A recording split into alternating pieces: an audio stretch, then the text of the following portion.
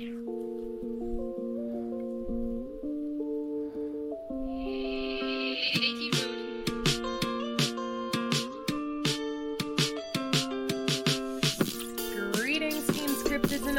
welcome back to another episode of My Boyfriend's Record Collection. My name's Amanda. And I'm Jason. And this is a podcast where we talk about relationships, music, and our relationship with music. Every single week we pick a random album from My Boyfriend's Record Collection and discuss the album, the vinyl, the critical reception, and how it makes us feel. What album are we talking about today, Jason? Today we are talking about the third solo album from Jack White, It's a weird one. Boarding House Reach. It was released March 23rd, 2018 on Third Man Records, a subsidiary of Columbia Records. But Third Man is Jack White's own record label. It was produced by Jack White. Its genre tags on Wikipedia are just blues rock and experimental rock. But I've also decided that instead of using Wikipedia, I'm going to start using Rate Your Music for their genre tags. Yeah, I think that's probably a safer bet since they're better at the niches. I mean, to be fair, the genre tags on Rate Your Music are blues rock, experimental rock, and art rock. So all they did was add. Art rock is a valid genre, though. It is. But before we get into that, yes, it's time to check in with the MBFRC News Corner. What's going on your corner of Twitter, babe? So, when I came up with the idea to do this segment, it was for two reasons. One, it was to discuss new music that I'm currently listening to that I don't own on vinyl, and two, it was for the opportunity to be a hater every once in a while. We all deserve because as a treat. Because here's the thing, the format of this podcast is dependent on music that I paid money to own. So obviously I'm going to like most, if not all of it. That's true. And I want to be a hater every once in a while. And in that vein, I technically have 3 different stories. Good, because I got nothing. Head empty, no thoughts. Hit me with it. I mean, they're all related. I'm just gonna I'm just gonna read these headlines in succession. Hold on. Let me find the other one real quick. Never mind. I don't feel like it. Nobody wanted to see Godsmack in South America. Godsmack decided they're done touring the UK. Oh my god. And Godsmack is done releasing music, period. Oh my god, we did it, fellas. We did Godsmack out of the industry. We did it, Reddit. Brava. So, apologies to Godsmack lovers and listenership. So a while ago, Sully Erna of Godsmack said the same thing that Corey Taylor said, where he's like, going forward, I don't think it makes sense to release albums. We'll just do singles from now on. And now I guess they said they're just done making music. Everyone decided that we don't want to hear Godsmack anymore. It's like when you write 15 songs about how people need to get away from you. Eventually people are going to get away from you. That's true. That's very, very true. It's very... Godsmack is one of those bands that, I don't look back and, cringe at the music I, listened to when I was younger as much these days as I did when I was, 25. Yeah. I definitely went through a period where I was I listened to the dumbest bullshit imaginable when I was a teenager. But I do look back at some of that old Godsmack music, and I'm like, how... Not only how was I listening to this, how was I shitting on Nickelback while listening to Godsmack, which is basically the same fucking band. They deserve the same amount of hate. They really do, especially when you get that first Godsmack album. Aside from Voodoo, the other 2 songs were basically the exact same song, and they were both huge hits, which is really funny. But yeah, I mean, I didn't have much to add to that. Apparently, Godsmack, when they tour, they do pretty well in the U.S., but as soon as they go to any other country, they just don't sell any tickets. So that's why they don't want to.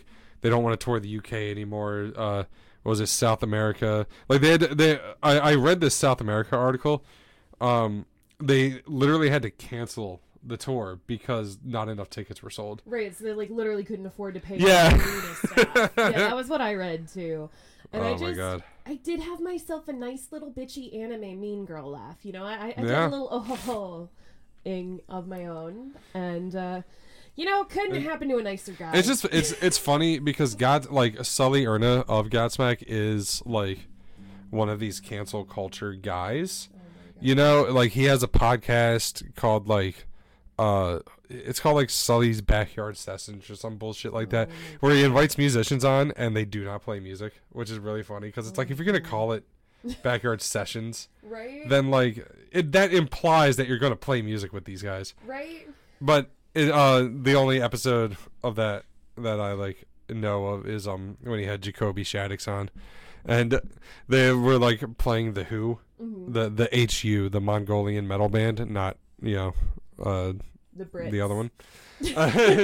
I almost said not the Doors, and I'm like, wait, that's a totally different band. I mean, is it?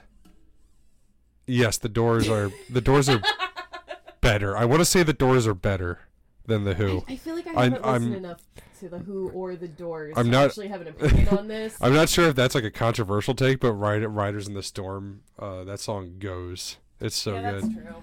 But anyway, we had Jacoby Shaddix on, and they were talking about the Who, and it was specifically a song that Jacoby Shaddix guested on, and they pull up the video, and Jacoby Shaddix like, oh hell yeah, these are my boys, I love this band, and then Sully Erna proceeds to spend the next 15 minutes making fun of the throat singing.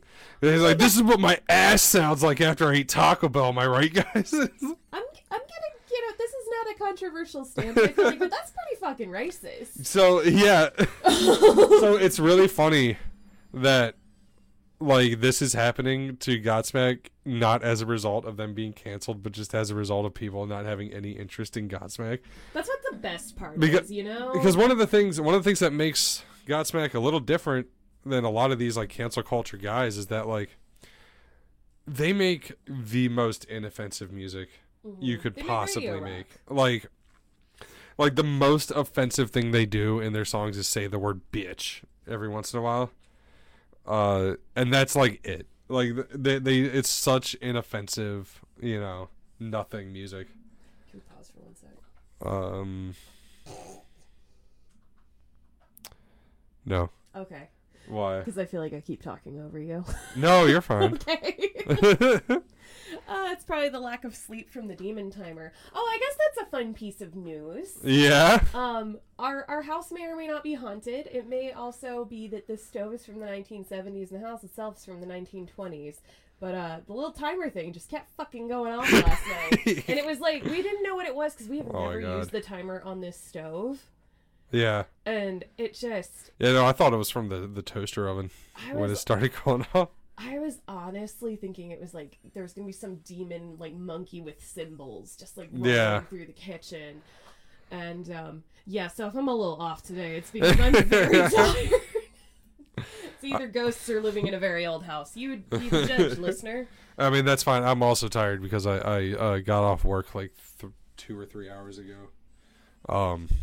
So yeah, we're all tired, and I refuse to edit anything. So that's all staying in. Cool. It'll help. It'll help people form parasocial bonds with us if they feel like they're a part of our lives. If they know that I'm just basically an overgrown squirrel with anxiety disorder. That believes in mystical things before a practical, the timer went off because the oven is old. Yes. And it's malfunctioning. No, my brain went straight to spoopy nonsense. That's what kind of show this is. It's funny because my brain, the way it works when I think about fixing stuff around the house, my immediate thought was, I wonder if I can just take the timer out of the oven. We don't use it. It doesn't serve any function. If it's just going to keep doing this, I'm going to figure out how to remove it. See, this is where you're the perfect partner for me, because I'm demons, and you're I wonder where the fucking screwdriver is. I can take care of this quick, fast, and in a hurry. No, it's really funny where it's most people will be like, oh, I should, probably replace the stove or at least fix the timer. Where I'm like, nope, throw it in the trash. Dismantle. Yeah, so that was my news for the week. Okay, I guess. Let's get into it. Yeah, let's get into. Let's get into track 1, Connected by Love. Well, wait. Before that, great. I want to talk just a little bit more background, just normal stuff. I don't know what the word I was looking for there was. It was, yeah, it had technically 4 singles, I guess. I'm not counting Ice Station Zebra as a single. But Love, Connected by Love, Corporation, and Over and Over and Over were all released as singles. And then only 2 of these got music videos, which we did not watch because I forgot to do that. It has a generally positive reception, with the one big notable exception being the 4.7 review that it got from Pitchfork. Out of 5 or out of 10? Out of 10. Oh. But we'll get into that later on in the show. But the sub-headline here is, with the joy and wit all but absent from his songwriting, Jack White's third solo album becomes a long, bewildering slog.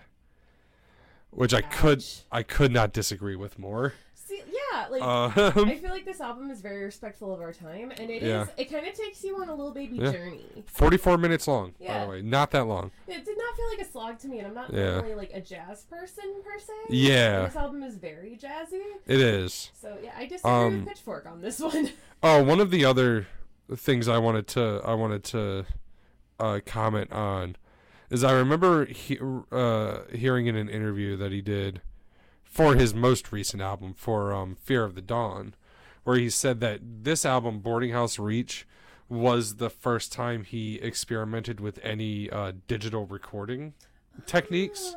So, up until now, all throughout the Raconteurs and the Dead Weather and the White Stripes and his solo stuff, it's all been completely analog. So that's part of why there's so much weird experimentation going on here, because he's had this long career and he's just now getting into digital recording, which offers a lot of new and interesting ways to do things. So my question to you then, does Jack White's stuff up until this album sound better on vinyl than it does on digital because it was recorded analog, or does that make a difference in your opinion? I would say so, probably. I've got a couple of White Stripes albums, and I have I don't have Blunderbuss. I have the Lazaretto. I have Lazaretto on vinyl too, and that also, they all sound very good. Yeah. On vinyl, White Stripes albums in particular, they sound great on vinyl. So Jack White is the vinyl guy too. He is a lot of the times he is credited with the revival of vinyl. I could see that. I think Blunderbuss. No, it was Lazaretto. Lazaretto was the highest selling vinyl record of all time, or some shit like that. Whoa. Yeah, it sold a ridiculous amount. It had this crazy deluxe edition vinyl. Even it was the standard vinyl, but it had all these weird gimmicks with it, which is why I bought it. And he owns Third Man Records. He bought a record pressing plant, so he presses all of those records in house. He obviously produces all of this music. So a big part of the difference between vinyl and digital comes down to the mixing and mastering. Right. Because even if it's recorded analog, if you use the same mix when you press it to vinyl that you did when you uploaded the music to Spotify and stuff, then it's probably not going to be that big of a difference. But most of the time, music is mixed differently depending on which format it's on. Gotcha. So yeah, that was kind of a rambly answer. No, but I like that. To be specific, it sold 40,000 copies in the first week it was printed. Yeah, as a physical record. Yeah. That's insane. People don't sell. This was 2014. Yeah, dude, people don't do 40K period anymore. Even when you factor in streaming and stuff, people still are doing 40,000 units.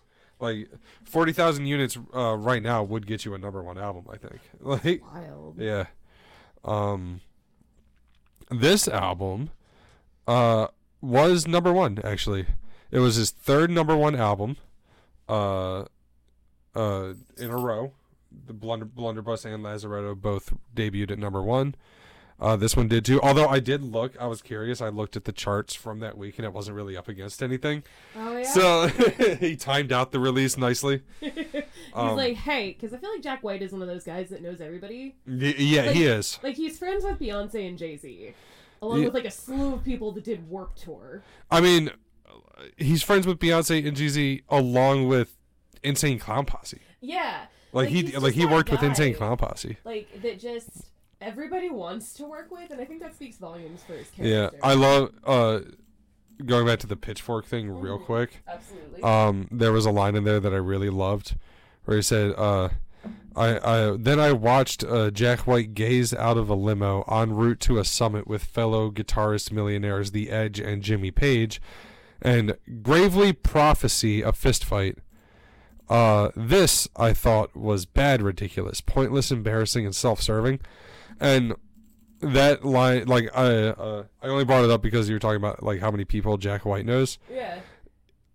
He's in that limo with The Edge and Jimmy Page probably because they're on their way to the premiere of the documentary all three of them were in. Right. It's called This Is Going to Get Loud or something like that. Something like that. It's a documentary about guitarists. Yeah, because we watched the trailer for it, and he makes like a slide guitar out of a soup can, a rubber band. It's a block of wood, a glass bottle, and a guitar string that he wraps around like a screw, and then that's connected to like an amp pickup, and then insane. Yeah. Jack White is just, you know who like of our friends is like the Jack Whiteiest, I feel. Taylor. Our buddy Taylor is just one of the most interesting people you will ever meet, with some of the weirdest stories, and also seems to know everybody. Yeah. But yeah, because of the experimental nature of this album, I've got some good rate your music stuff to read at the end of the episode. I cannot wait, because if there's one thing that radio rock guys, which like Jack White has a very diverse fan base, but definitely a lot of like radio rock enthusiasts, they do not like it. Jazzy experimentation. No, it's like they're allergic to it. Well, the thing we'll get into is a lot of it has to do with like a lot of these songs are barely songs. Right. They're kind of like just jamming out and trying ideas and stuff. Yeah. But anyway, let's get into the album. Get into it. We're gonna start out with the first single, "Connected by Love."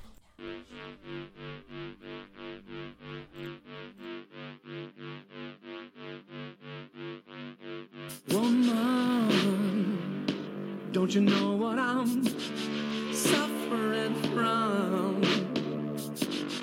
Ease my pain, make it wash out with the rain. Relieve me and put it up on your shelf. Take it away and give it to somebody else. 'Cause I know we're connected by love. Yes, I know.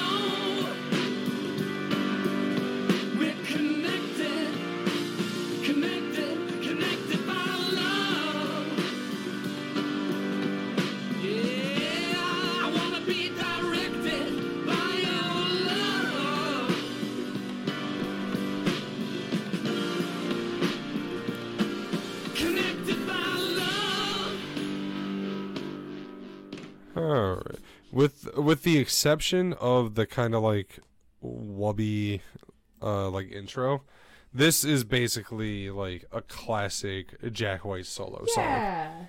This was such a calculated first single for this album because it sounds so much like a lot of the singles from his other two solo albums. Right. So it's really telling you, like, don't worry, this is going to be just another Jack White album. Yep. Nothing weird. Nothing to see here. But even on this, so while it was playing, you mentioned the background, the backing vocals, which are much more prominent in like towards the end, and the other times they repeat the chorus. Right.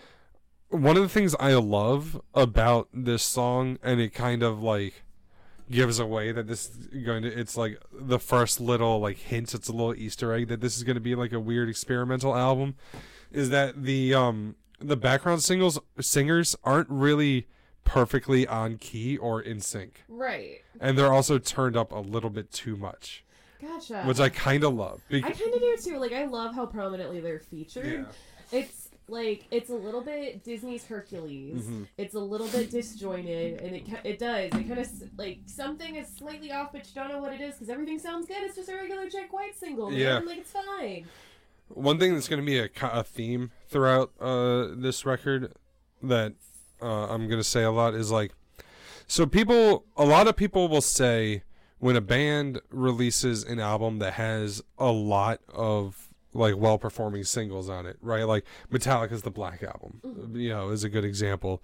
You know, they'll say like a common phrase in like music critic culture is to say like, oh, this is basically a greatest hits album of new material. Right. For Boarding House Reach, to me it kind of plays like a live album of new material, of a live album in the studio, which is funny, despite its like the nature of it being like the first digitally recorded album he did. It's like because of the recording techniques he used, it's technically like the least live album he's done. But it feels like he's just spitballing everything. The flow, it's so like improvisational. The flow of the tracks together, you know, it just feels like you're watching someone do a live performance, where they're like experimenting on stage. This one and one later down on the track list reminded me of a lot of the music I heard in New Orleans, specifically in like art galleries, like some slightly weirder, more experimental jazz. And that comes back around much stronger later. So I wanted to kind of throw that out there to kind of set the tone for this, because it does feel like the best way to describe this it's like if you go to see an artist where they have some well-known songs, but they also want to branch out and like do like jam, you know, during their performance. That's what this album feels like. Where it's like every once in a while you get a song like Connected by Love or Over and Over and Over, where it's like, all right, this is kind of a fun single, and then it goes back to weird experiments. Which I like. And I feel like they're so well placed throughout the album. That's why I don't fully understand the slog comments. There's a lot of just standard Jack White fare sprinkled in here. Oh, I've got some even more confusing reviews for this album. But let's move on to Why Walk a Dog. Why indeed.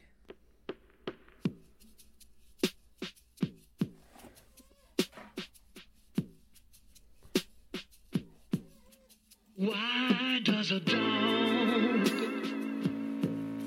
need to be walked?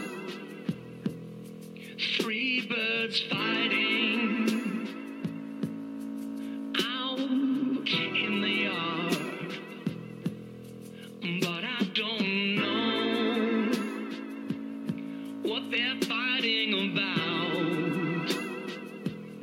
So why does a dog need to listen whenever you shout? These cats seem to blow everyone's mind but mine. What is so funny about beasts above understanding?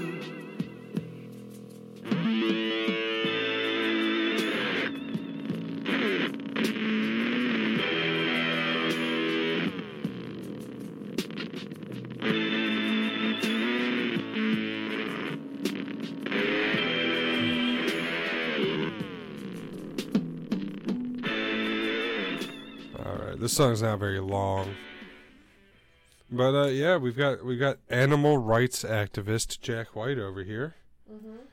You know, asking, look, you know, are you a pet owner or are you a slave master? I'm their mommy. Yeah, we have a lot of pets. Yeah, So. we currently have 4 cats and 2 dogs, and it's too much. But he brought 2 cats, and I had 2 cats and a dog, and everybody gets along. But so. it's one of those songs that it's like one of those things you think about like when you're high, Yeah. you know, and you're like, man, isn't it crazy that like we just like have this animal that lives in our house and we're responsible for how much exercise and food it gets. It reminds me of a webcomic I saw literally yesterday. It was like aliens talking to a dog, and they were like, why does he like feed you and take care of you and pay for your medical care and you don't have to do anything? And the dog's like, well, because he loves me. And the aliens are like, so why do you tolerate being subjugated? And the dog just kind of tilts his head and goes, because I love him. Why does the dog need to walk? But my main note for this is, because, like, Jack White's kind of comparing and contrasting animal relationships, and the only ones he doesn't really come for that he kind of seems to admire is cats. So Jack White is a cat person. I mean, I think he actually is. I'm not 1,000% sure on that. To the research. I remember the thing I, like, forgot to ask you when my brain shorted out. Yeah.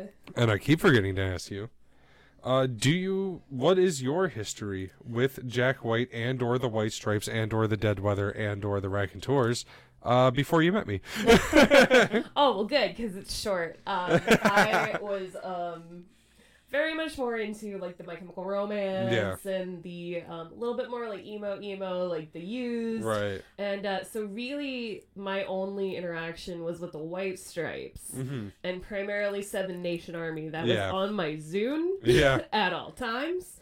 That was, like, my hype song in gym class, and that's it. Yeah. Like, I knew who they were, and, like, I kind of aspired to be the kind of cool girl that was, like, into the White Stripes. But for whatever reason, I just didn't. Yeah. I was very into the White Stripes. Yeah. I just thought they were so cool. As far as I'm concerned, they're the ones that revived, like, blues rock and garage rock, because my dad loves the blues. Played the blues around a lot. There's also a lot of White Stripes songs that can be compared to like Led Zeppelin or anything like that. Yeah, this was a very good middle band for you and your dad to kind of enjoy. I never listened to the Strokes. I never listened to the Hives. I never listened to what's that other one? There's another one of these like big garage rock revivalist bands. Interpol, maybe? Are they one of those? I don't know. I don't know. Interpol more Britpop. Yeah, I don't know. I never listened to Interpol, so I'm probably grotesquely wrong in that genre description, but that's okay. I mean, I don't know. It might be Britpop. I mean, that sounds right. But like, the White Stripes was like the band of these rock and roll revivalist bands that I kind of latched onto. Right. And I can see why. Because, like, looking back at their aesthetic now, they were definitely in the year, like, 2033 and, like, 2003. Yeah, I just thought they were so cool. Yeah. Man, like, the idea of, like, it's just Jack and Meg, and there's no one else, like... Even, like, the riff to Seven Nation Army, like, a lot of people assume that he recorded it on bass and then did all the studio trickery, but... In reality, he just tuned his guitar down and played the main riff on like the lower frets. It's just, I don't know, very, very cool. So of course, like I enjoyed the first 2 Jack White solo albums, even though they're kind of a mess. It's very clear that Jack White like he has all these side projects. He has the Raconteurs, he has the Dead Weather. Both bands I never really got into. Yeah, me neither. I only really loved the White Stripes, and it really felt like the first 2 albums was a lot of leftover material from the White Stripes and from his other bands, and it kind of felt like, all right, he's dumping these on his solo albums. There's some great songs on there, but it makes the albums feel like kind of a mess. Right. Boarding House Reach, I feel like, is the first album where it really feels like he crafted a new album and made his sound, and that's not connected to the White Stripes or the Dead Weather or the Raconteurs. Yeah, because the other thing this album really reminds me of is like slam poetry nights, where somebody is just like playing an instrument as people are going, and it's like this very cool kind of raw poetic energy. Mm-hmm. Jack White very much is that guy. Yeah. I think, like, you know, society in 100 years will probably look back on him as, like, a poet. You know, him and, like, several other performers in particular. Because, I don't know, he's got that Hemingway thing. Not the Hemingway thing. I'm thinking of another white man poet, but... I mean, he is very classically a rock star. Yeah. I would say, and I feel like he's going to be kind of regarded as one of these classic rock guys. Like in the future, like, you know, he's going to be one of these guys that is up there with a Jimmy Page or The Edge. Definitely. Even though, like, I don't give a shit about you two, but he's noted. Yes. He will be remembered. Yes. That we can for sure say about The Edge. He will be remembered, unlike every U2 song I've ever heard. Shit. Got their asses. Just you two out here catching fucking strays. I'm coming for you, Bono. With your fucking liberal, like, Yeah. white savior. Yeah.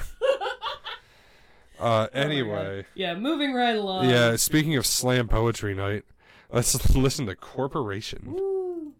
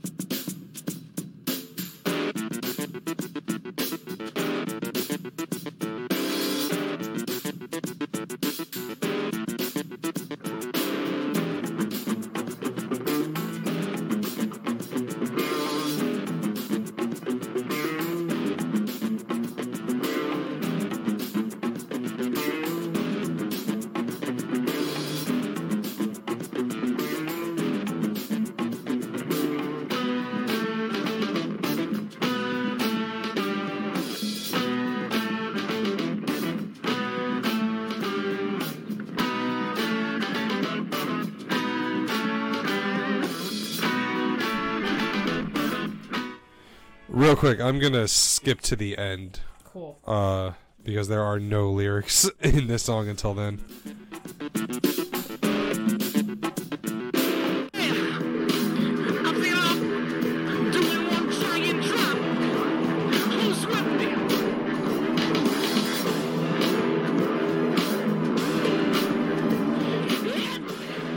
I also want to get some of these screams in here that he has. Yeah, that shit.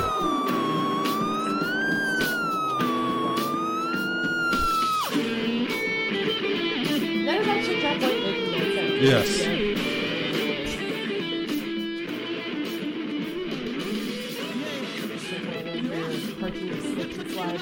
Yeah.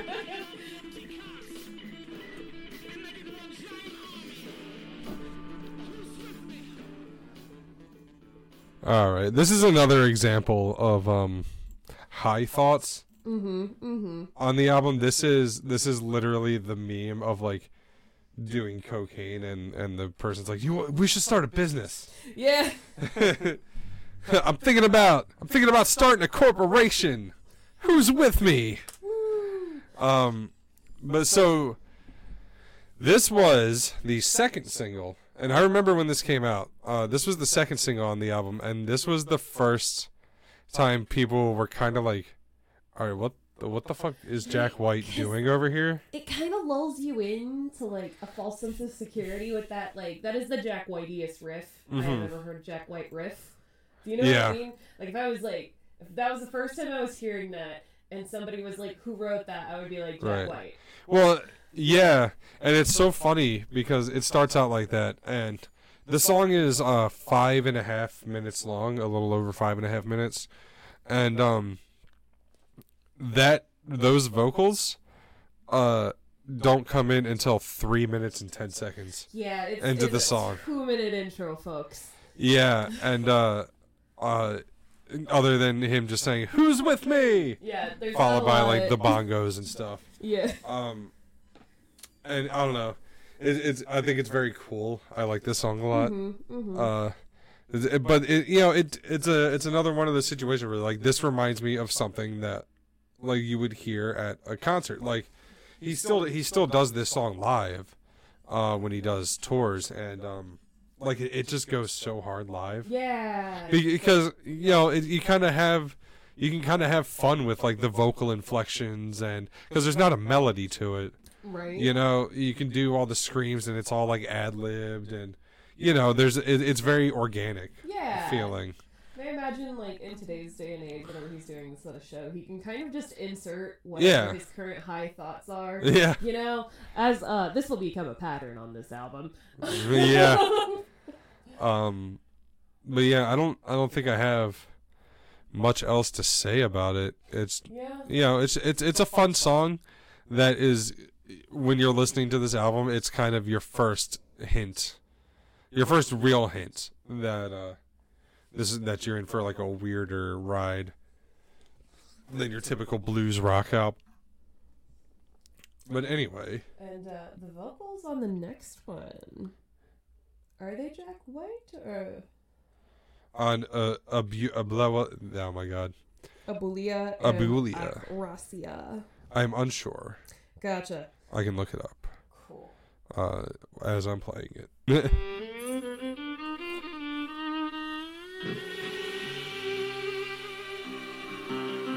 These are my demands.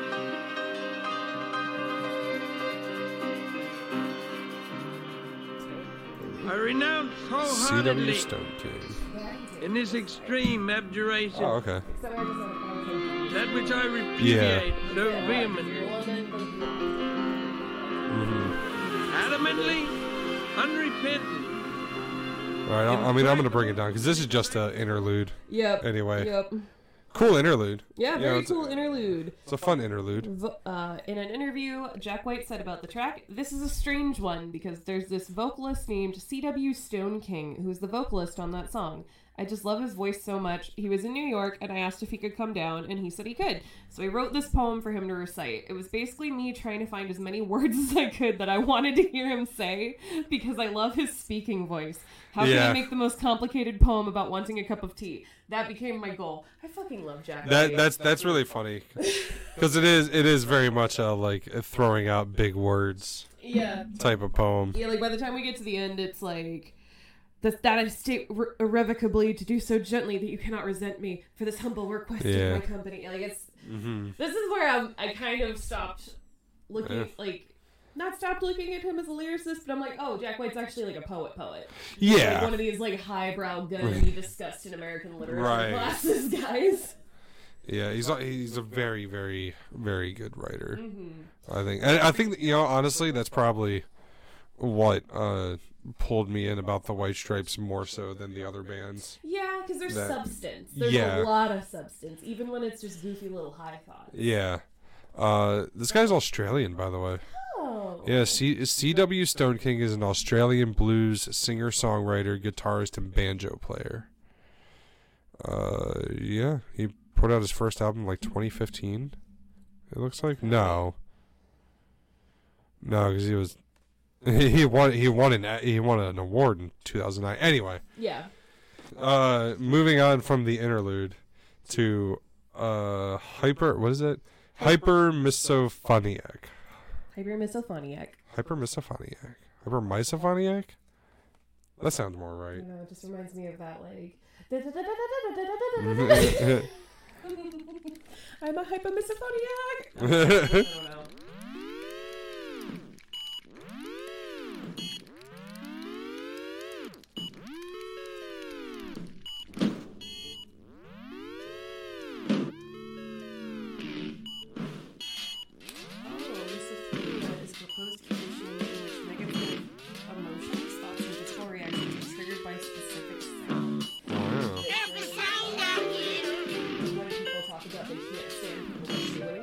Gotcha.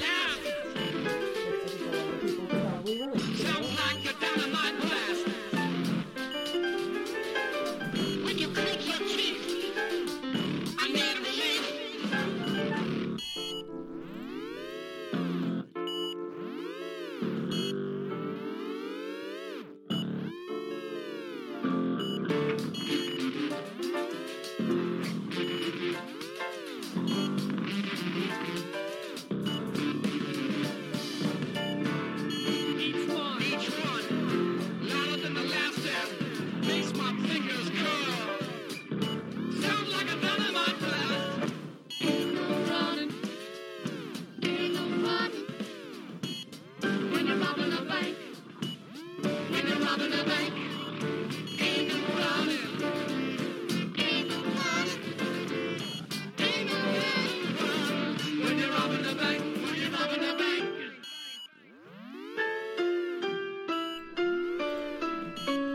All right, I'm gonna bring this down now.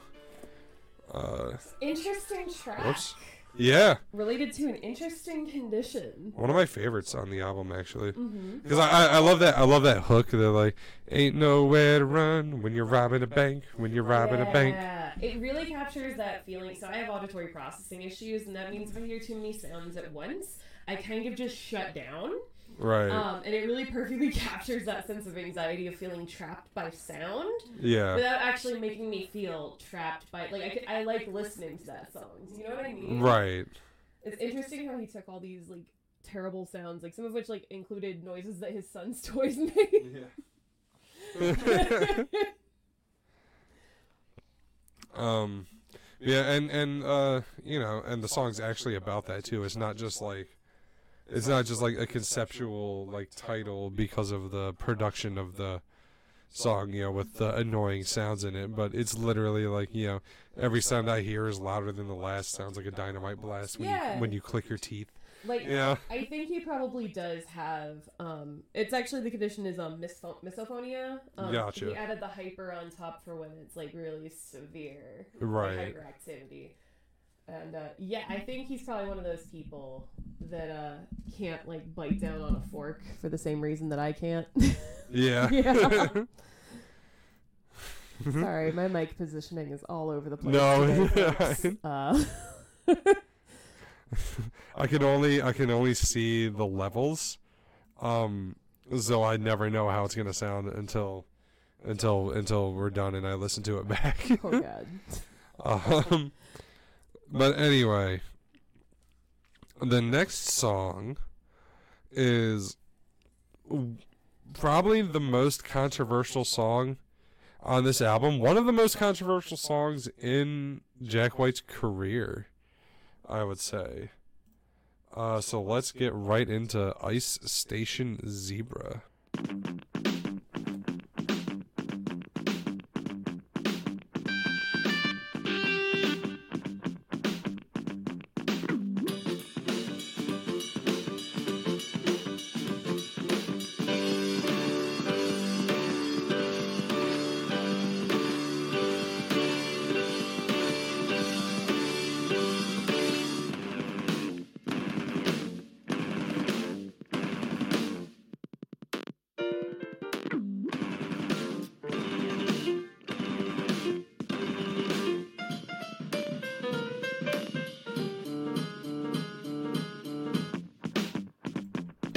All right, I'm going to skip ahead to some lyrics here. That sounds fun. Oh, never mind. Here we are.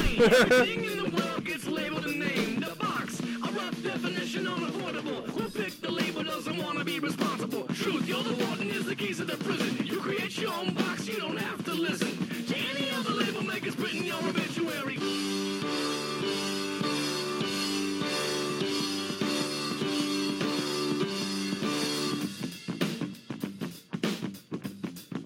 Here's an example. If Joe Blow says, yo, you paint like Caravaggio, you'll respond, no, that's an insult, Joe.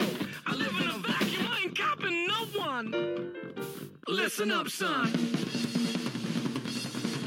Everyone creating is a member of the family, passing down genes and ideas in harmony. The players and the cynics might be thinking it's odd, but if you rewind the tape, we're all copying God. Copying God. Copying God. Copying God. Copying God. At your own pace, but the puzzle is God's. All right. So yeah, we've got the Jack White rap song.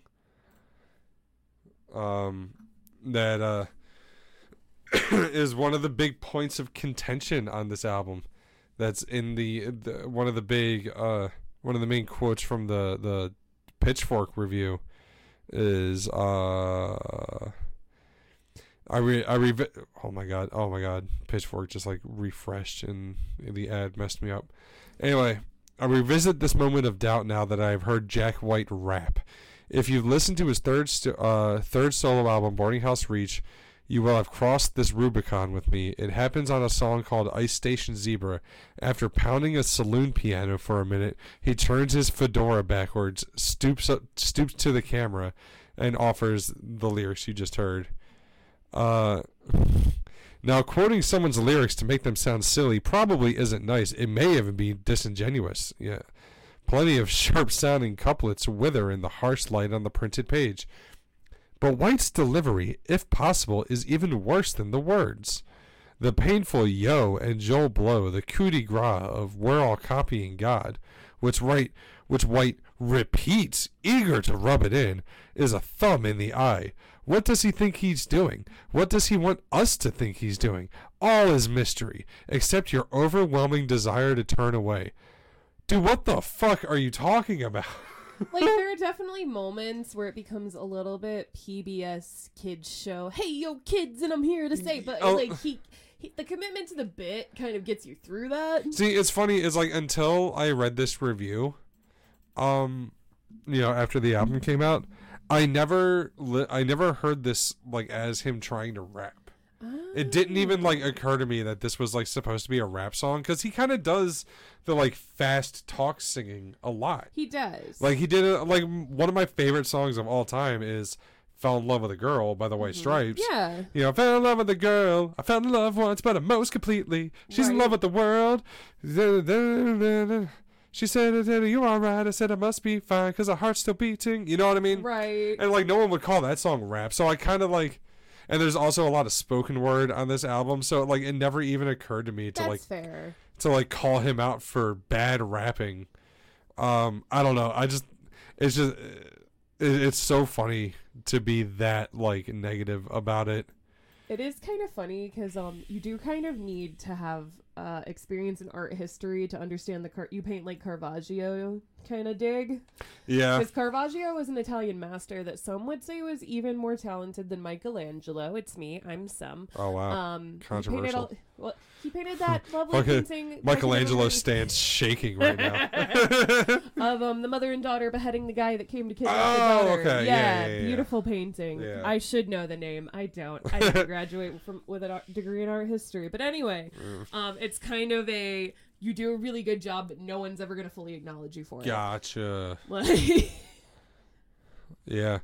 But yeah, I don't know. This is a cool song. I love hearing Jack White do weird stuff. Interestingly, too, the song's title is inspired by A Station Zebra, a 1963 Cold War-era thriller novel written by a Scottish author, Alistair MacLean. It's also a movie directed by John Sturges, and it is loosely based on real-life events that took place in 1959.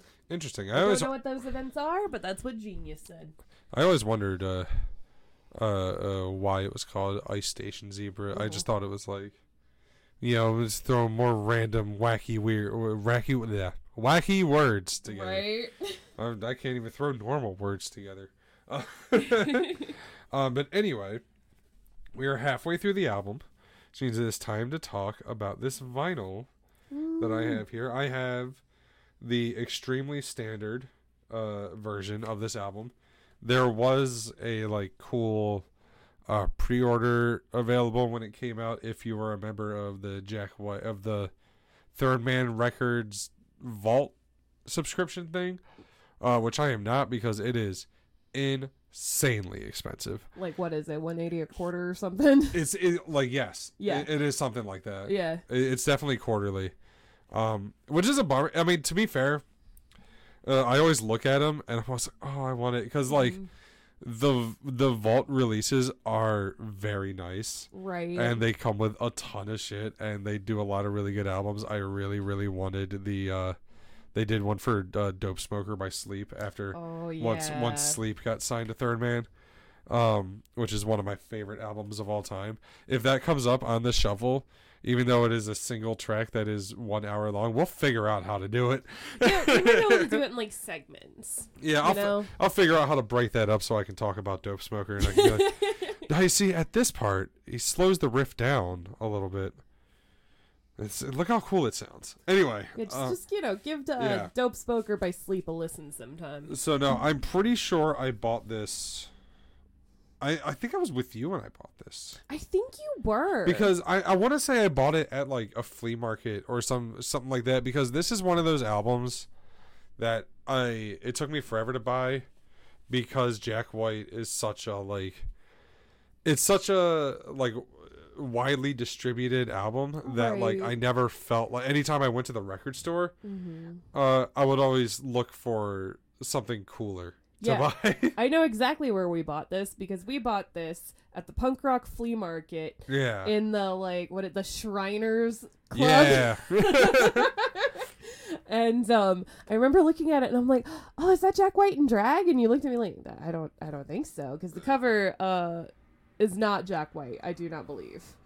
But it's totally a lovely, meant to look it up. fair person wearing a lot of white foundation and some very dark lipstick. Yes. So inside, we have some liner notes, a little booklet. I was trying to see. It might be Caitlin Parker. She has a credit under the art, direction, and design. But anyway, yes, just a nice lyric booklet. It's a nice 180 gram vinyl. Of course, it's a very clean vinyl because Jack White presses this stuff himself. Nice thick sleeve. All that good stuff that us collectors like.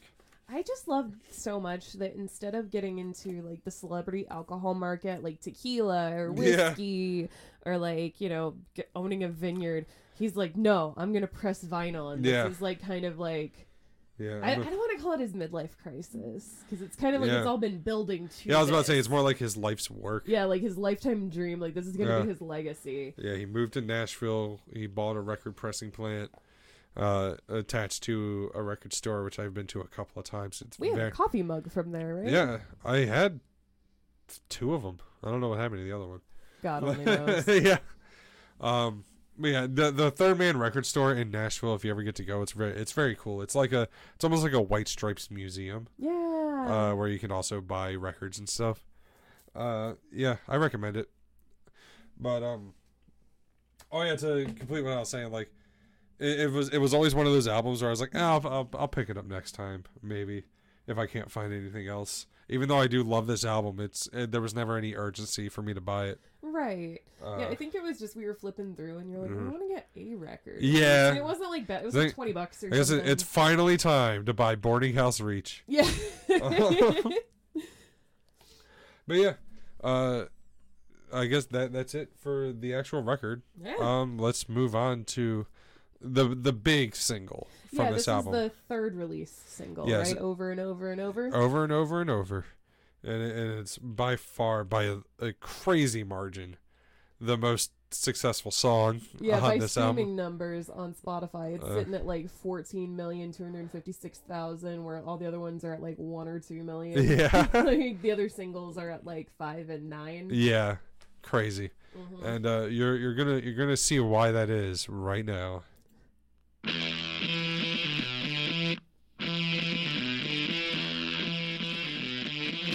my god, it's the car commercial song. Oh my god. Oh my god, it's wait, I just yelled so loud I messed up my mic. Dreamer, my baby line beamer, all the way to the world, over and over. I think before I die, anxiety and night, rolling down a mountain, over and over.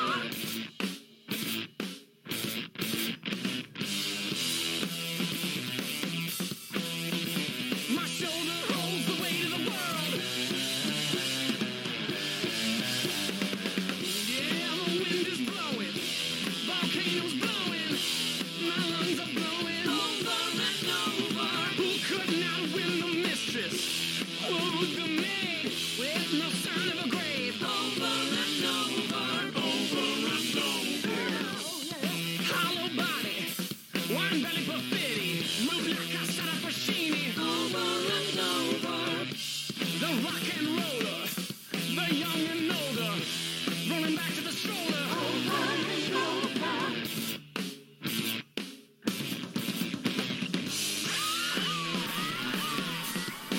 That's right, guys, gals, non-binary pals. This podcast is sponsored by Toyotathon, featuring the new 2023 Toyota Tacoma. Let me pull it. You need a truck that's built for tough. Yeah. Am I wrong? No, I mean, yeah. To be fair, like, the White Stripes are kind of responsible for popularizing the blues rock thing again, and for better and for worse. yeah.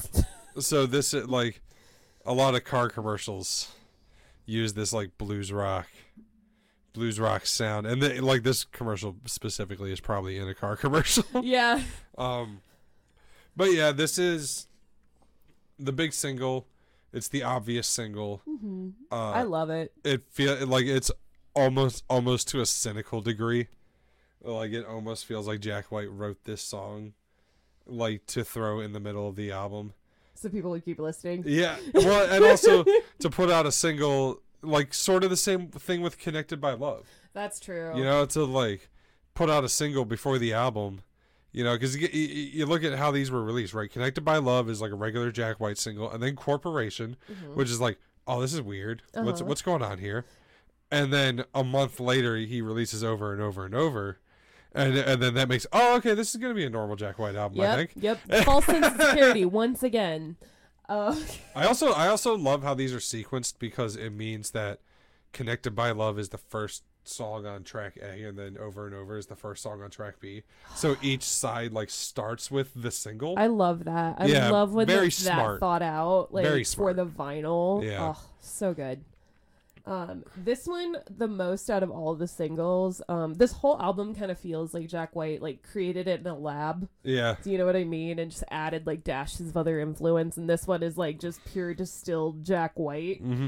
This is another one though, where same thing with "Connected by Love." The background singers are like kind of off key, I know, and I love it. kind of out of sync. Because, like, it takes me back to a place in my childhood, like a happy memory of being in a church, not any of the traumatic Yeah. ones of, like, the choir was never quite perfectly on Right. key or perfectly, like, on for timing, but there's something about that adds just so much warmth to a song. Well, it goes back to what I was saying about this feeling live. Yeah, You know, very much, yeah.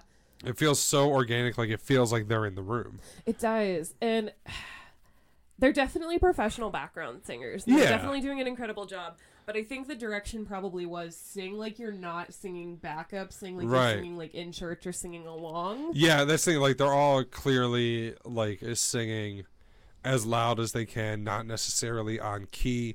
They're all like they're not like harmonizing really. But I kind of love it. It's really good. Yeah, just put some like Yeah. some dirt on it. They're also same thing with "Connected by Love." Like they're a little too loud Yep. in the mix, which also is like it feels like an obvious intentional choice. Mm-hmm. That's something I find Devin Townsend does a lot of times. If Yeah. he has like a backing vocalist, they're at the same level he is or Yeah. above. And Yeah. it's I don't know. I just think it's fun on this album. I love Devin Townsend's production style is what most people refer to as brick wall production. Oh my god. So everything is everything is like forward in the mix. But yeah, you know, There's good a song. little bit of that here. Yeah. Like and all the vocal mixing. Everybody's right at the front. Good song. Obvious single. Yep. Yeah. Thank you for getting us the sponsorship from Toyotathon. Yeah. Moving on, I think this is another interlude with "Everything You've Ever Learned," Ooh. brought to you by Toyota. Hello. Welcome to Everything You've Ever Learned. Brought to you by. Hello. Welcome to Everything You've Ever Learned. Sponsored by. Yeah, it's just this. it's just this for 2 minutes. I think if I end up in hell, it's just gonna be Jack White narrating this to me. This is such a like. I love this interlude. I love that it's right after the big singles. People Right. are like hyped up from the last one. They're like, fuck yeah. And then it's Hello. Welcome. Yeah, I love the voice he's doing. Hello. Welcome to Everything You've Ever Learned. It's somewhere between like Mr. Rogers and a game show host. Yeah. I'm like scrolling through this Pitchfork review to see if he says anything about it. And it doesn't look like he mentions. Let me see. I keep saying he. I didn't even look at who wrote this. Jason Green. Okay, I think I can assume their gender. Okay, I think, yeah. This song is a call to action to destroy the internet and information itself. The Yes. title, Everything You've Ever Learned, puts into perspective the futility and frustration of learning something Oh my already God. discovered and documented. Modern man has all information at their fingertips. The one who is prepared is never surprised. That's really funny because it shows off my two. That is the perfect Genius comment, because it is my two favorite things about commenters on Genius. It is 1, long-winded, Yep. and 2, wrong.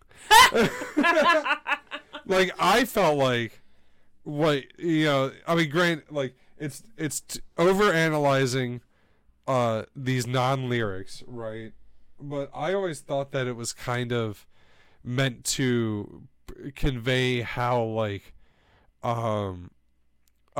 corporations and capitalism is involved in every aspect of your life down to your schooling. That's true. Everything you've ever learned brought to you by blank. You know what I mean? Right. Because like, you go to school and it's like, like my school had Chick-fil-A in the cafeteria. Yeah, You know what I we mean? had a Chick-fil-A day, and then we had a Domino's Pizza Right, day. right. And, like, we sold, like, cosmic brownies to raise Yeah. money for, like, Beta Club. Yeah. Oh, my God. So that's kind of like, it's so funny because I didn't get anything about like the internet or anything out of that. Right. Like, maybe I'm looking at it at a more surface level. Right. But it's also, I don't know if this little interlude commands you to look at it deeper than that surface level. You know what I mean? Yeah, and, like...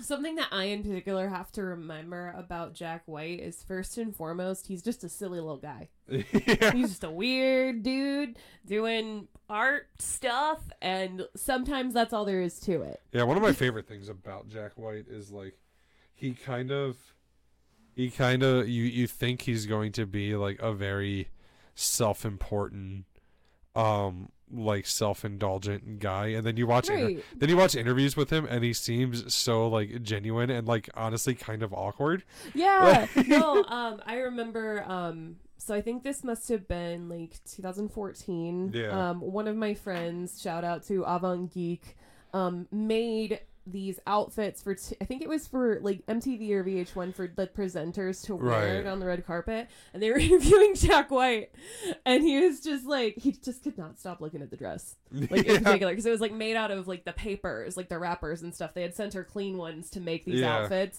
and it was like a whole thing, and he was not even listening to the question. He's just like, this is amazing, is this comfortable? Yeah. Like, Well, I think part of it is like because he has such a artsy persona with his like music Right. and everything, and his fashion and the way he presents himself, and coupled with the fact that he doesn't do that many interviews, he does not. so it kind of like it kind of like manufactures this mystique around him Definitely. where you think he's going to be like the tortured artist type. Right, but he's not the tortured No. artist. If anything, not diagnosing anybody, but the neurodivergent in me responds to the neurodivergent Jack White. You know what I mean? Yeah, He's just a little awkward, but he seems like such a sweet person. If you wanna see a great video to like demonstrate Jack White's personality, look up.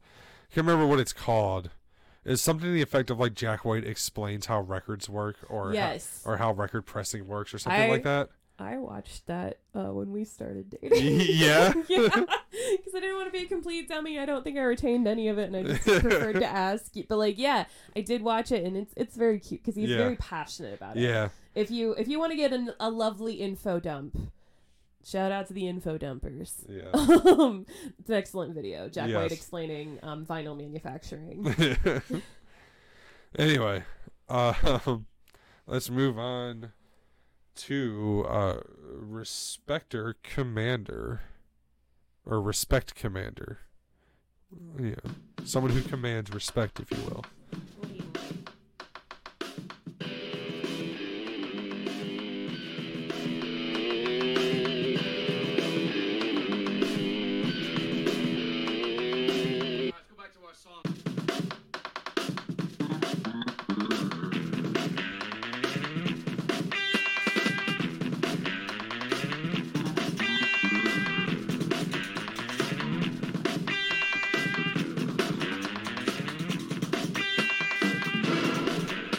All right, this is one I'm gonna skip ahead the lyrics because I remember the beat kind of late in the track. She commands my respect. She commands my respect. And I can't recollect a better time in my life. She has all my respect. She has all my respect. And I cannot protect my heart from her command.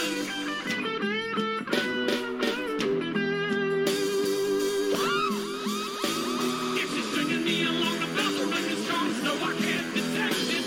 She's coming up behind me in the morning, loving when I least suspect it. Every single thing about the situation says I can't be wrong. And every time she gets a satisfaction, I want her to control me all night long.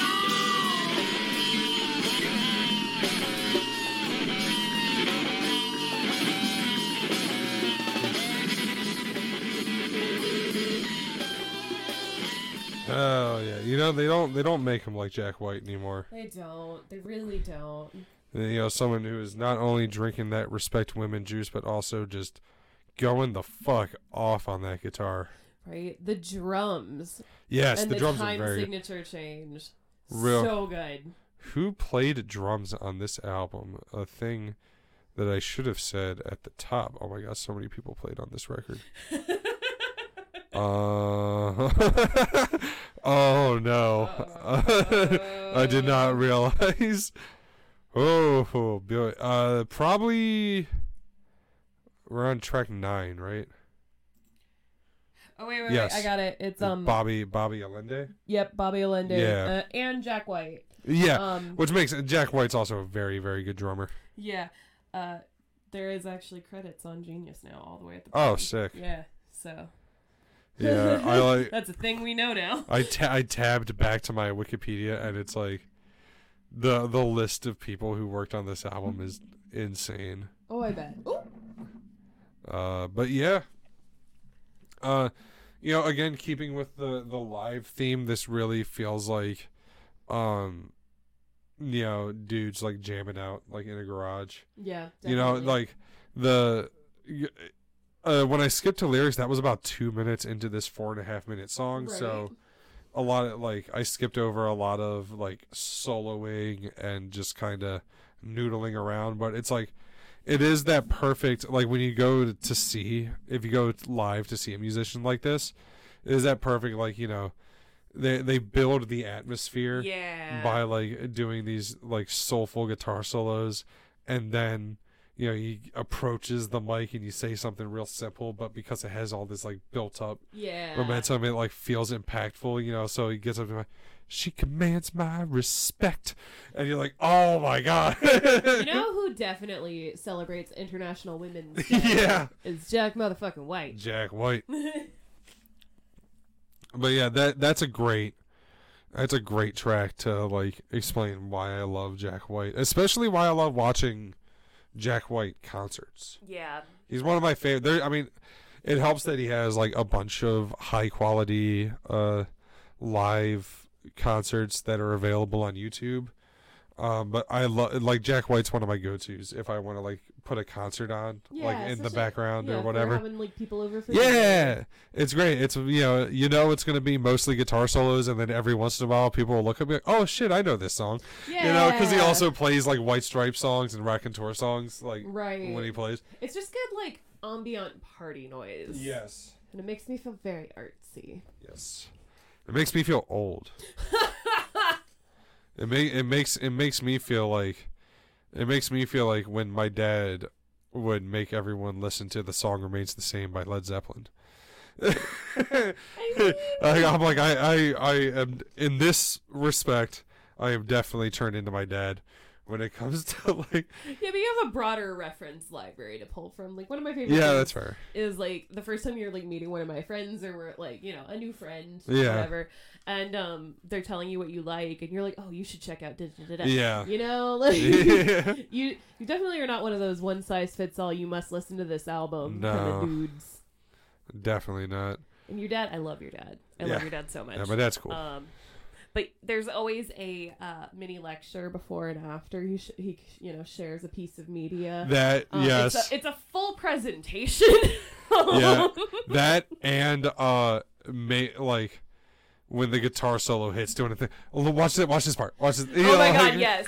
So you can't see, but like he's rapidly tapping my knee. Yeah. That is exactly what his dad does. And Like then- especially then- if we're watching like old concert footage. And then you gotta do the air guitar, like Yep. when he hits the high notes. Oh my god, he makes the face.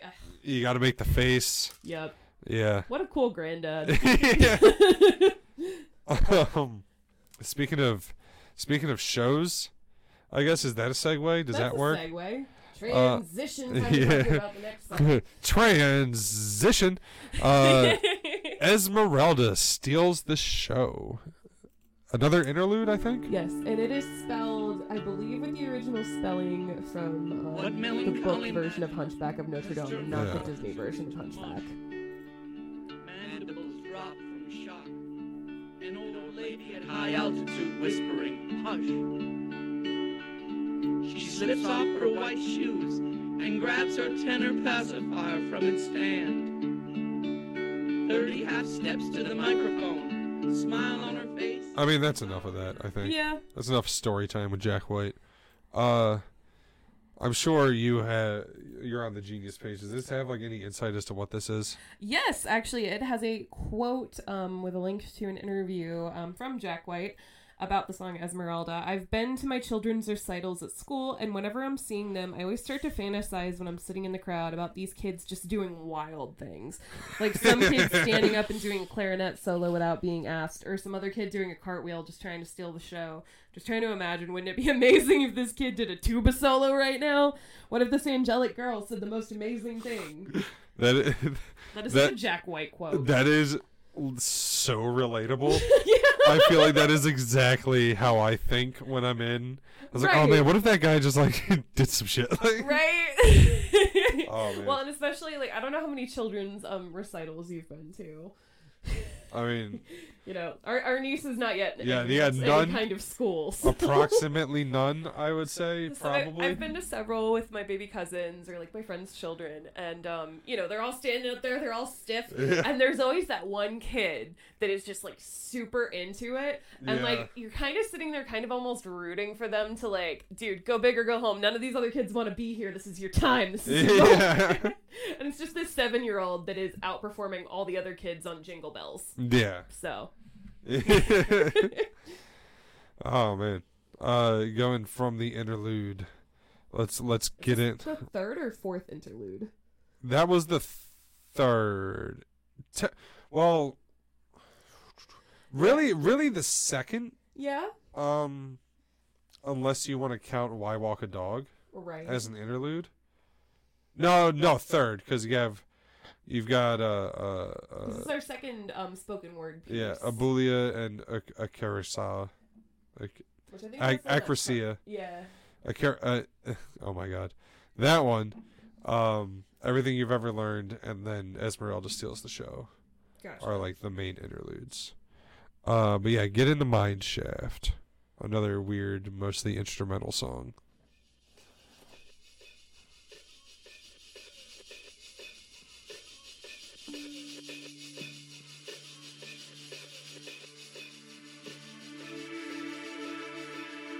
When I was young, I went into an abandoned house.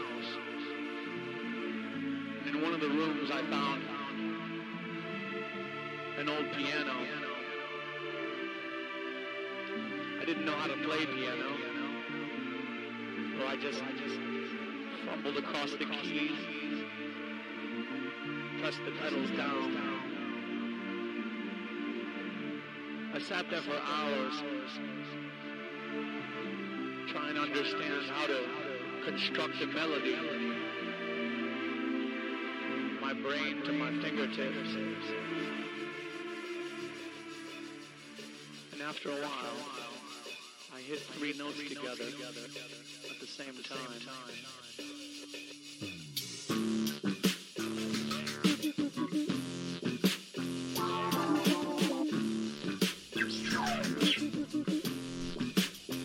Let's try it.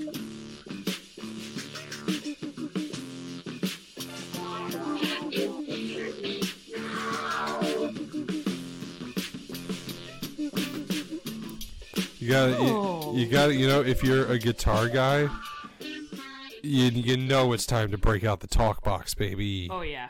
So, interestingly, according to Genius, the opening spoken word part of the song has multiple variations. One for the digital release, version B-2679, and 9 for the vinyl versions of the album, shit. including the previously mentioned. Oh, man. Now I wonder... Hold on. I did not know that. I wish I knew that, so I, paid more attention. I'm looking at the lyrics sheet right now. Yeah, that's why, as I was talking about earlier, I was, scrolling through the lyrics on Genius on my iPad, and it's so long, and it's because it's all 9 variants. The only lyric on the lyric sheet for Get in the Mine Shaft is "Can you hear me now?" Oh my god. I guess you didn't want to print 9 different books for each version of that intro. Oh man, that's a bummer. That is the Jack Whiteiest thing that has ever Jack Whited. Yeah, I can't believe I didn't know that before. Now I need to not only see which one I got, but see what the other ones are, and right. and obsess over whether or not I got the best one. Right. It's kind of wild because it reminds me of a Tumblr post from yesteryear. Yeah. Where somebody was like, if I become a famous author, I'm gonna finish the last book and ship it with 9 different endings of varying rarity, and just see how long it takes people to notice. It was Clue. Clue did that. Yes. There were 6 different endings for that movie. There sure were. And depending on which movie theater you saw it, and that changed who the murderer was at the end. Who do you remember the murderer being when you were a kid? I don't. I was definitely Tim Curry, but I don't know if that's actually correct because it's been so long since I've seen the movie. Yeah, that's the thing. I definitely remember watching Clue, but I do not remember who it was at the end that did the murder. And to be fair, Tim Curry was kind of my childhood boogeyman. Yeah. I watched the original version of It and found him just very scary and intimidating in all his roles. And that's correct. Yeah. For a very different subset of Tumblr teens, Tim Curry and It was their sexual awakening. Oh no.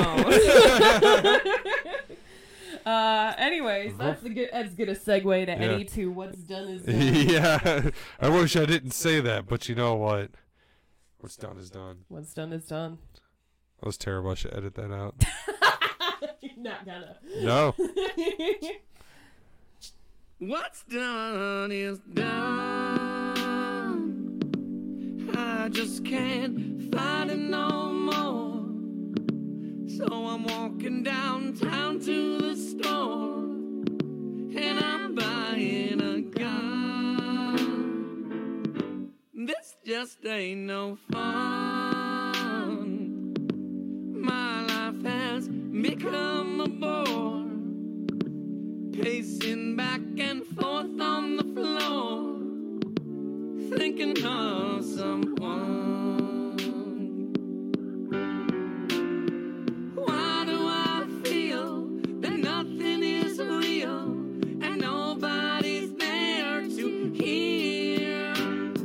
Something goes wrong and I can't hear the song that you used to sing in my ear. What's done is done. There would not be a Jack White album if he didn't sneak a country song on there. Right. He loves it. He loves country music. He moved to Nashville. His record store is in Nashville. Right. Yeah, it just wouldn't be a Jack White, and it's a very good country song. It is very good. I actually need to check out the backing vocal is done by Esther Rose. Mm-hmm. She had her debut album in 2017, so a year before that. Right. So it's not hard to imagine he just was hey, up and coming young Nashvillian. Well, actually, let me look up. There's a very good chance that person, that Esther Rose. Is that what you said? Yes, Esther Rose. Oh, there's no Wikipedia page. She might be on Third Man Records. Gotcha. Because I know that's how Jack White Like he get oh my god, whatever. He gets a lot of like he collaborates a lot with the artists that are on his record label. Gotcha. But yeah, I don't know. It's a very good song. It's a very classically Jack White, like sad country song. I do. I Yeah. love I when love he it does when- like a wistful country song. He's with very a good at it. Yeah. Yeah. Vocalist. It's just it's so good. And then there's shit like Lil Ghost. Little ghost, what I'm scared of most. Yeah. He has another like one of my favorite songs by him. Technically, it's not by him; it's by Danger Mouse. Mm-hmm. Is I'm trying to remember what it's called. Because it was on Rome. Yes. So Danger Mouse did this album with Daniel Lupi, and there's this song on it. Where is it?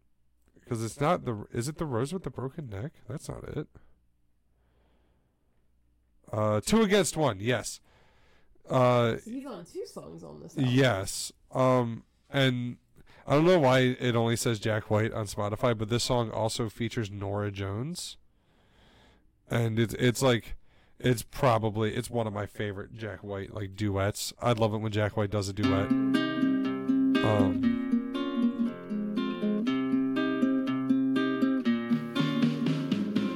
Make no mistake, I don't do anything for free. I keep my Yeah, right. That's so Then my smooth. mirror ever gets to me. And if you think that there is shelter in this attitude, where do you feel the warmth of my gratitude? I get the feeling man. that it's 2 against 1. Proper choir backing. Fighting me, so what's another one? The mirror is a trigger and your And you know what? Now that I'm listening to the song again, I don't think Norah Jones is on here. I think I'm thinking of a different song.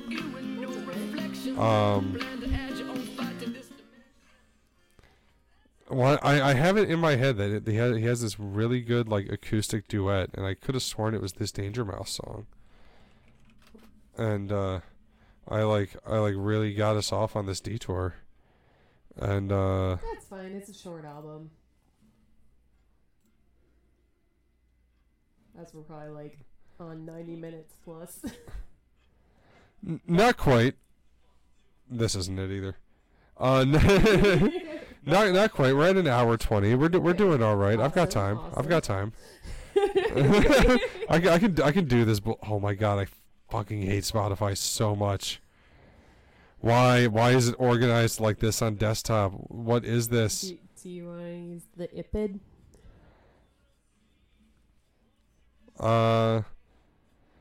No, I'm good. So I could have sworn he had another song called like Love Connection. Right. Love Interruption. That's what it is. I figured it out. Good job, baby. It was the first single off of his first solo album.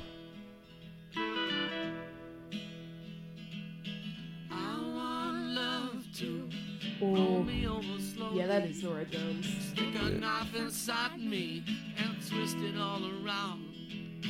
I want love to grab my fingers gently, slam them in a doorway, put my face into the ground. I want love to murder my own mother and take her off to somewhere like hell or up above. And I want love to change my friends to enemies, change my friends to enemies, show me how it's all my fault. I won't let love disrupt, corrupt, or interrupt me. I won't let love disrupt, corrupt, or... God, That's- love me that- some Norah Jones. That's a great song. You know, it's funny because a little detour of the detour of the detour. Yeah. Here. But Norah Jones to me is like the true vocal successor to an artist like Dolly Parton. Yeah. A lot of people think it's Miley, but to me, Miley is more like Stevie Nicks. Right. You know? But like just the way Norah Jones's voice comes across, it's just so soft and like there's like no edges to it, but in like the most pleasant way possible. Yeah. It's very Dolly. Feature. The vocals on that song are by Ruby Amanfu. Well, then I was wrong. Ruby Amanfu. She sounds a lot like Nora It was Jones. a Ghana-born, Nashville-based recording artist. Wow. Has released 7 studio albums Good for her. and is well known for being one half of the duo Sam and Ruby. Oh, I do like Sam and Ruby. Oh. Well, you know, shout out to Nora Jones, but also Sam and Ruby. Yeah, Ruby, yeah. What was her last name?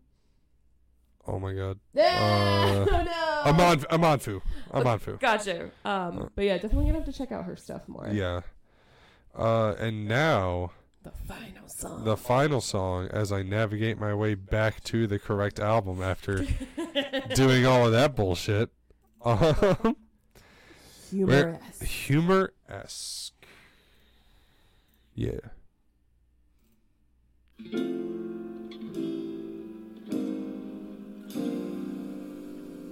Strains of humoresque divine, you thrill and fill this heart of mine with gladness like a soothing symphony. O'er the air you'll gently flow, into my soul you'll strike a note of passion with your melody. So, do you want to run a fact check on this really quick? Because it's kind of wild what this Genius annotation says. The lyrics of the song, Humoresque, were originally written by the notorious gangster Al Capone. It was a handwritten musical composition he wrote while in Alcatraz in the 1930s.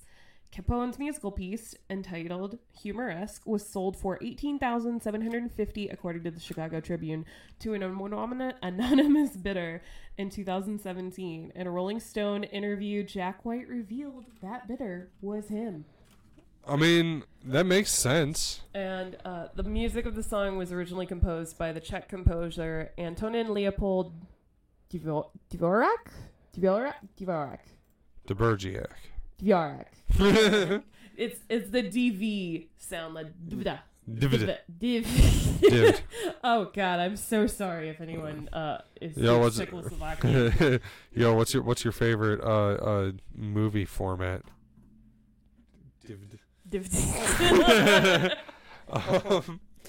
But no, that makes, because like I always thought that this song sounds like a saloon, It does. like a prohibition era like song. So the fact that it's written by Al Capone makes a lot of sense. That's so funny to me. Yeah.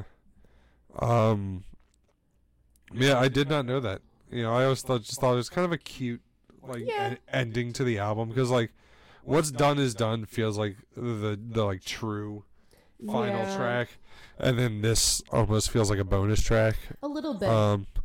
But I think it's a fun bonus track. Right? Especially like having that knowledge of it now. Like this song, well before production, cost Jack White $18,000, almost $19,000. Yeah.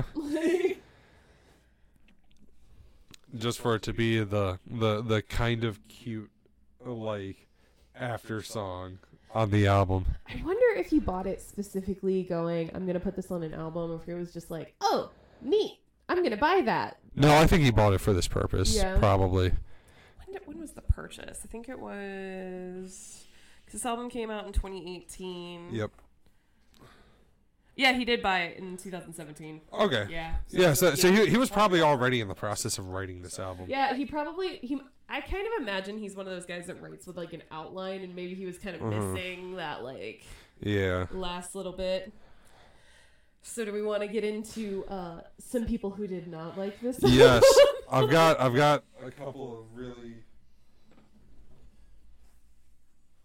oh my God, it's right here. I got a couple of really good ones from Rate Your Music.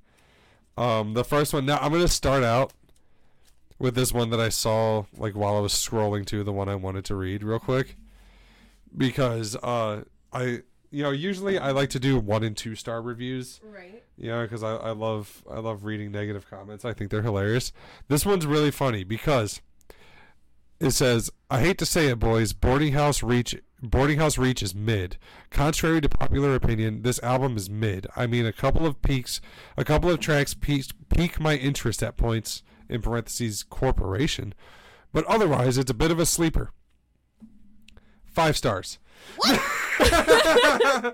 Yo, this album is mid. I slept through most of it, but also 5 stars. It's a perfect album. Right? But anyway, this review, this person gave it a half-star review and says, I love Jack White, and I've been listening to his solo discography after I saw him in Berlin, but damn, this album sucks. There's a reason this album flopped. These cats seem to blow everyone's mind, but mine. Really the best lyricism Jack White can offer? Thank goodness Fear of the Dawn was a return to form. Let's pretend this one never happened, and don't even get started on that cursed album cover. This is the kind of person that gets handed a child's art and goes, "Wow, this is shit." Also, I love taking half of a lyric and being like, "This is the best lyrics you can come up with." I mean, like taking it completely out of context. Right. Here's a good 2-star review. Did Jack White finally listen to Paul's Boutique and Odelay? Why does Over and Over sound like Testify by Rage Against the Machine? What the fuck is even happening on this album? I don't care enough to find out, but at least he's taking risks, I guess. I loved it. This was my favorite review because Rage Against the Machine?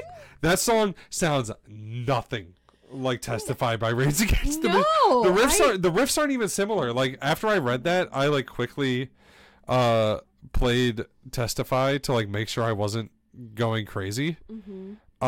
And yeah, they don't sound the same at all. Let me real quick. I'll go back to Over and Over.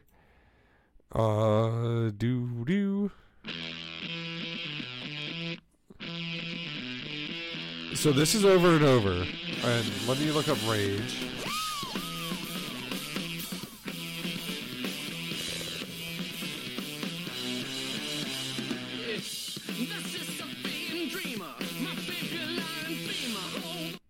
And here's Testify by Rage Against the Machine.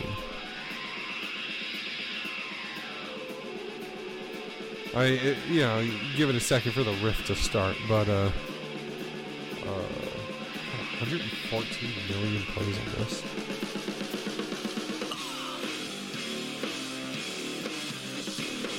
I don't understand the parallels with Amazing. Yeah, I don't get it. Like I guess they're almost kind of a little similar, maybe, but not nearly enough to like make that a comparison. Yeah. Yeah, that's funny. I've got one more review here.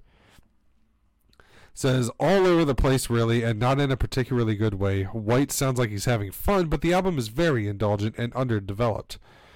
Some of it is incredibly annoying, though, especially the spoken word stuff, and the lyrics are frequently ludicrous. Please don't try and rap again, Jack. Please, you are not Beck.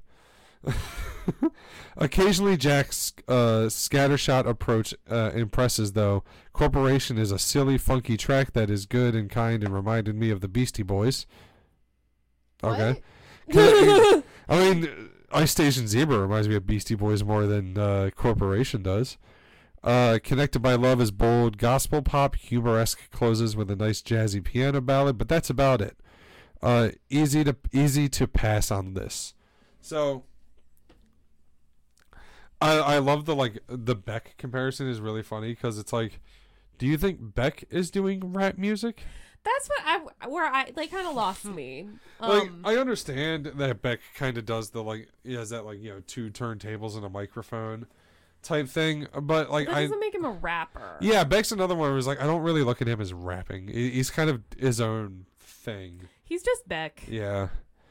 So there's a ton of these reviews. That's all I'm gonna read, but mostly because it's kind of annoying to try and find the reviews on Rate Your Music because wait a minute.